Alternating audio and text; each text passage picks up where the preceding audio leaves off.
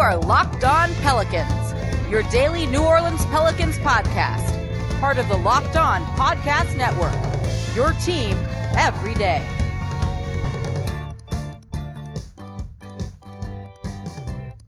Welcome to another edition of Locked On Pelicans, the daily podcast covering your favorite team, the New Orleans Pelicans in NBA, part of the Locked On Podcast Network, your team every day, available wherever you get your podcasts. I'm your host, Pelicans Insider, credential member of the media, Jake Madison, at NOLA Jake on Twitter. Here with you all on this Friday, final show of the week. We want to dive into a couple of meaty-ish topics as we get you set for the weekend. It is a game day here in New Orleans as the Pelicans take on the Hornets, and we'll get you set for that here in the third segment. Before I get to that, though, I told you yesterday, I wanted to look at Zion and his defense, and I'll put it in a lot of context there, but I'm concerned about a couple of things, and then I'll explain why I'm concerned about some of that as well and the way it relates to the Pelicans as a whole. Then I kind of want to look overall at their defense a little bit, particularly with the game against the Oklahoma City Thunder from the other night as the perspective on it too, because sometimes you're just going to need to live with some of those games, and I'll explain exactly what I mean. So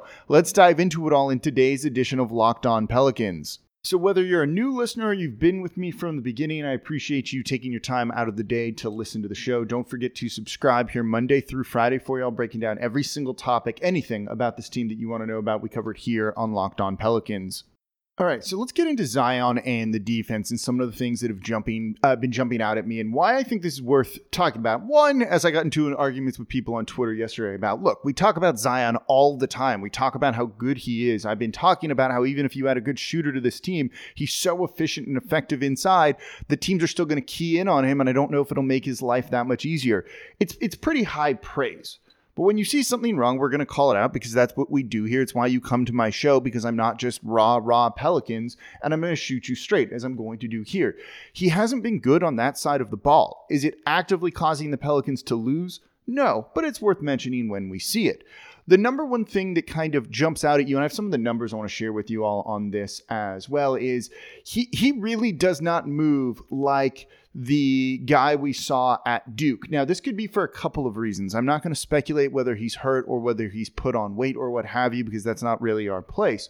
Part of it, I do think, is also he's going against NBA players. He's going to look a little bit slower compared to these NBA players who are faster, quicker, stronger, better than any of the dudes he played against in college for the most part. He's going to look worse.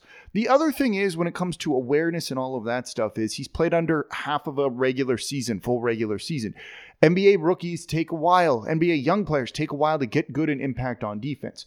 But we're seeing some kind of basic things from him that I think are a concern, and that's with a lot of the lateral movement from him. One, he's not moving great from side to side, which means when he's out there on the perimeter, which isn't too often right now, it was much more last season, less so this season, he's definitely a liability. He gets his hips turned around instead of keeping his chest square with the defender, and at that line, he's kind of turning around, swinging his hips, and then all of a sudden, he's turned around and he can't really make any sort of play on the ball.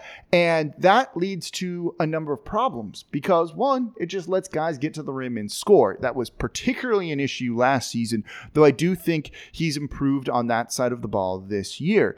But the lack of awareness, the lack of rotations, that's kind of been some of the biggest things.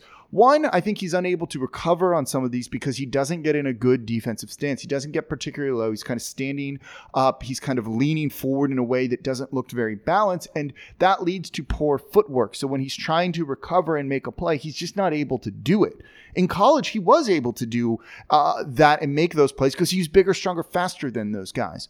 I'm not expecting him to block a shot on the three-point line when he's in the paint like he did against Virginia. That's unrealistic to do here in the NBA.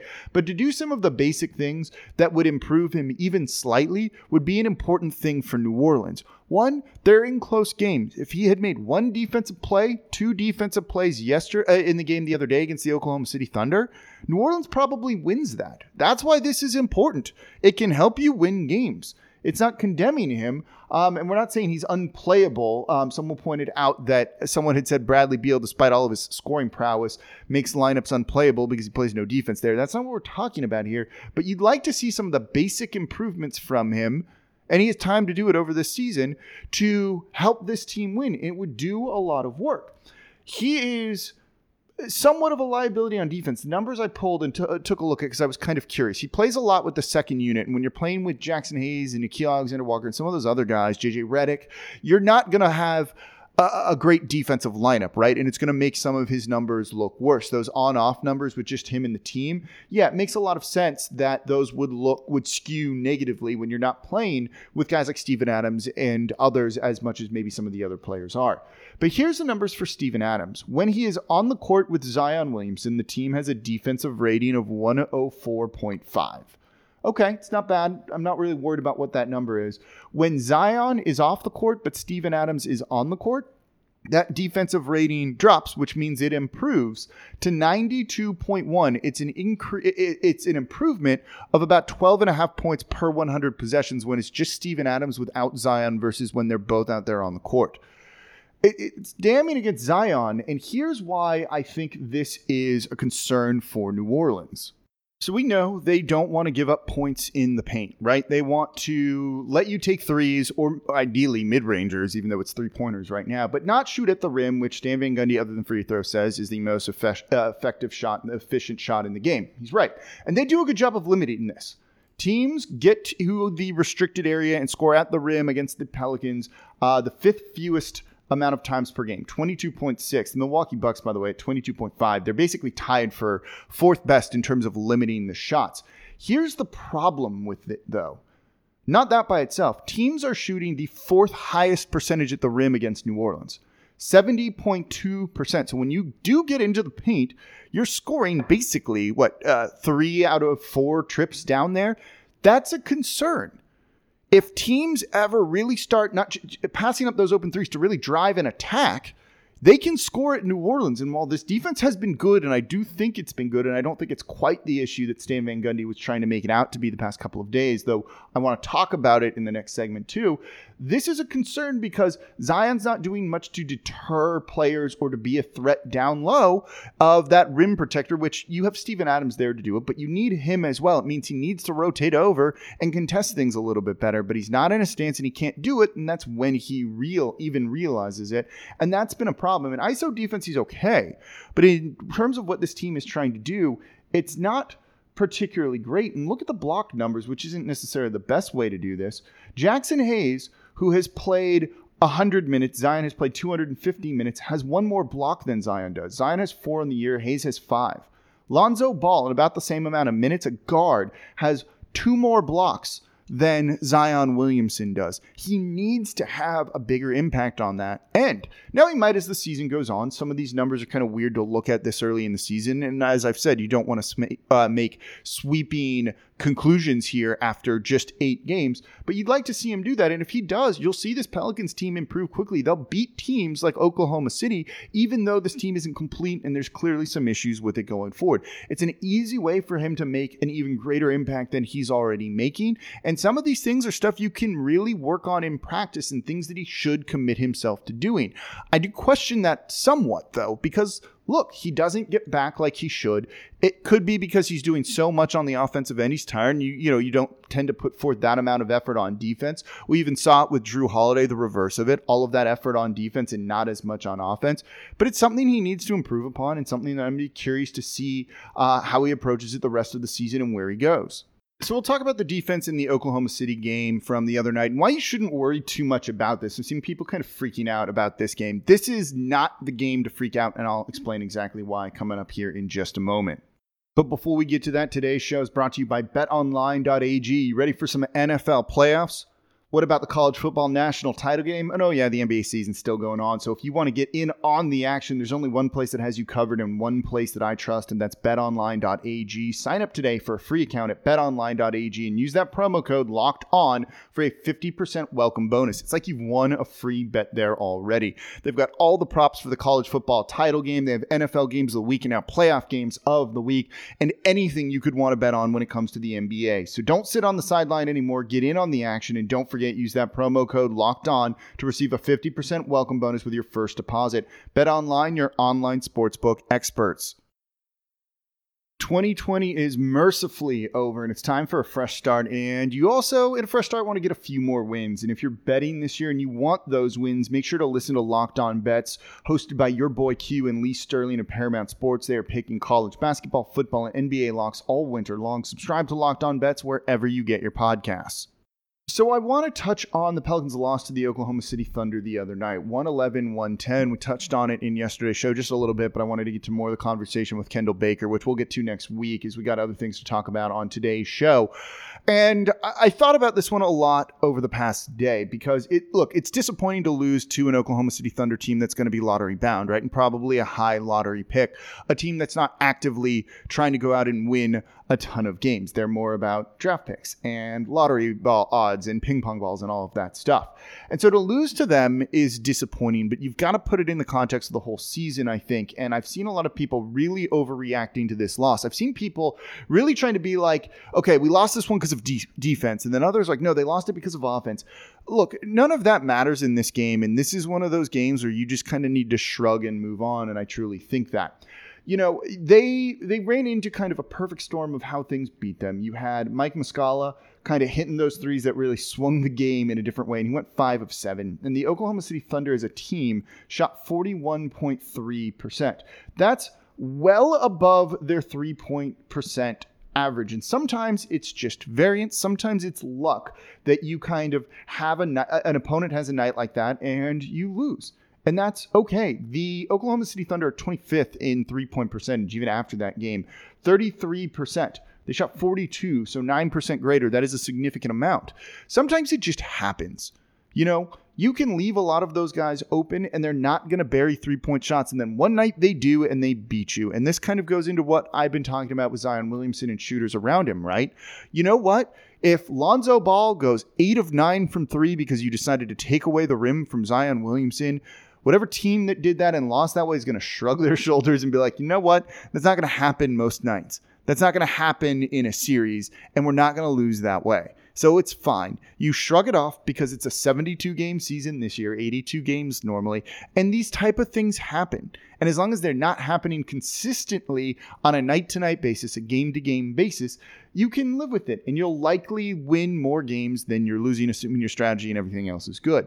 Now, you can run into problems with this. So that's the main reason why I don't think you need to overreact to this. This is one of those things where it's not offense lost them the game or defense lost them the game or anything, or Zion's defense lost them the game or one thing. You could pick one thing and that could be the cause. There's not one definitive thing on this, so I think it's kind of pointless to debate. They weren't as great as they could have been defensively. They weren't as good as they could have been offensively, and they should have won if they were slightly better in either way. It doesn't make one more of the culprit than the other, I don't think. This only becomes a problem if you end up like the Milwaukee Bucks in the playoffs. They run a similar enough defensive strategy. It's easier to compare it to that at, a macro level. But they ran into the Miami Heat in the playoffs, and that caused them to lose because the Heat kind of shot above the variance. They shot a little bit more lucky over the course of over that series. And over that series, the Miami Heat shot better than they did of the regular season, partially because they had shooters open. And sometimes you just punch above your weight and you can lose, and it's disappointing, and then everyone questions everything that's going on. And then ultimately, your star player still signs an extension with that team. It's just kind of one of those things that happens. You can't really be perfect every night. And sometimes there's other variables that really kick in and, you know what, throw everything out of whack. And I see that Oklahoma City game not being something we need to be that concerned about, but just kind of one of those nights. And it's kind of as simple as that. So some perspective to keep in as the Pelicans are still clearly trying to figure out who they are and are still in position, to fight for the 8th, 9th, 10th spot here in the Western Conference. And right now, at 4-4, they're actually doing pretty good overall. So I don't think this game is worth overreacting to, especially when we just had a game that was worth really reacting to, like the loss to the Indiana Pacers.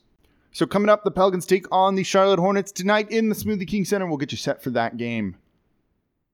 So a lot happened in the NBA this week, and the best way to catch up on it from all the games you missed and the biggest stories is to subscribe to the Locked On NBA podcast, the only daily show, no paywall, breaking down all of the action in the league the night before. I co-host the Wednesday edition. We watch the games, we recap them for you, so you can be up to date on everything going on around the NBA. Subscribe to Locked On NBA wherever you get your podcasts. All right, it's a game day here in New Orleans as the Pelicans take on the Charlotte Hornets. This should be an interesting one because Charlotte is an intriguing team to watch. They've done a couple of interesting things so far this season. Of course, they just beat the Atlanta Hawks behind Gordon Hayward having a career-high 44-point game. And he basically went to Charlotte to be the man on the team and try and be the focal point of the offense. And, well, paid off right there. They're playing small, too. So this is a team, you kind of know some of the big names that jump out at you. First and foremost, Gordon Hayward and what he's doing and what he's averaging, which is over 20 points per game, 21.9. They've got Terry Rozier, who came over in the Kemba Walker deal last year. Scary Terry, 20.6 points per game. And that's kind of really it. Like, they don't have anyone else that really scares you offensively, but they've kind of embraced some small ball recently, and that's making them a little bit more unpredictable. They're running a guy in PJ Washington at center. He's 6'7", kind of going the route to some degree that the Houston Rockets did last season. It seems to be working for them and has woken their offense up a little bit. So a lot of the film that New Orleans maybe has looked at of Charlotte early on in the year might need to throw that out and look at the most recent stuff. Off the bench, LaMelo Ball, brother of Lonzo Ball, is there. They're not playing him enough minutes, not giving him enough of a role. He's averaging 12 points per game and 5 rebounds. Offensively, they're one of the worst in the league. They don't really do anything that scares you a whole lot, and hopefully it's not kind of one of those variance games, luck games, where things just work against New Orleans in this one.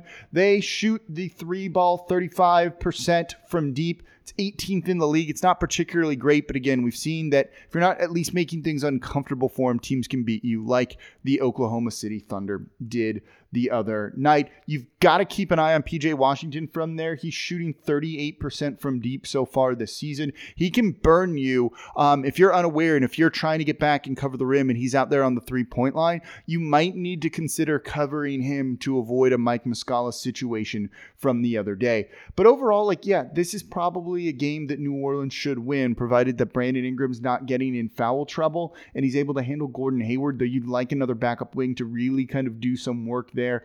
Nothing jumps out at you of like, oh, they're really good at this. The only thing is they can generate some off-ball movement, and if the defenders on the Pelicans are unaware, they're missing backdoor cutters, things like that, yeah, you can get burned with some easy scores that way.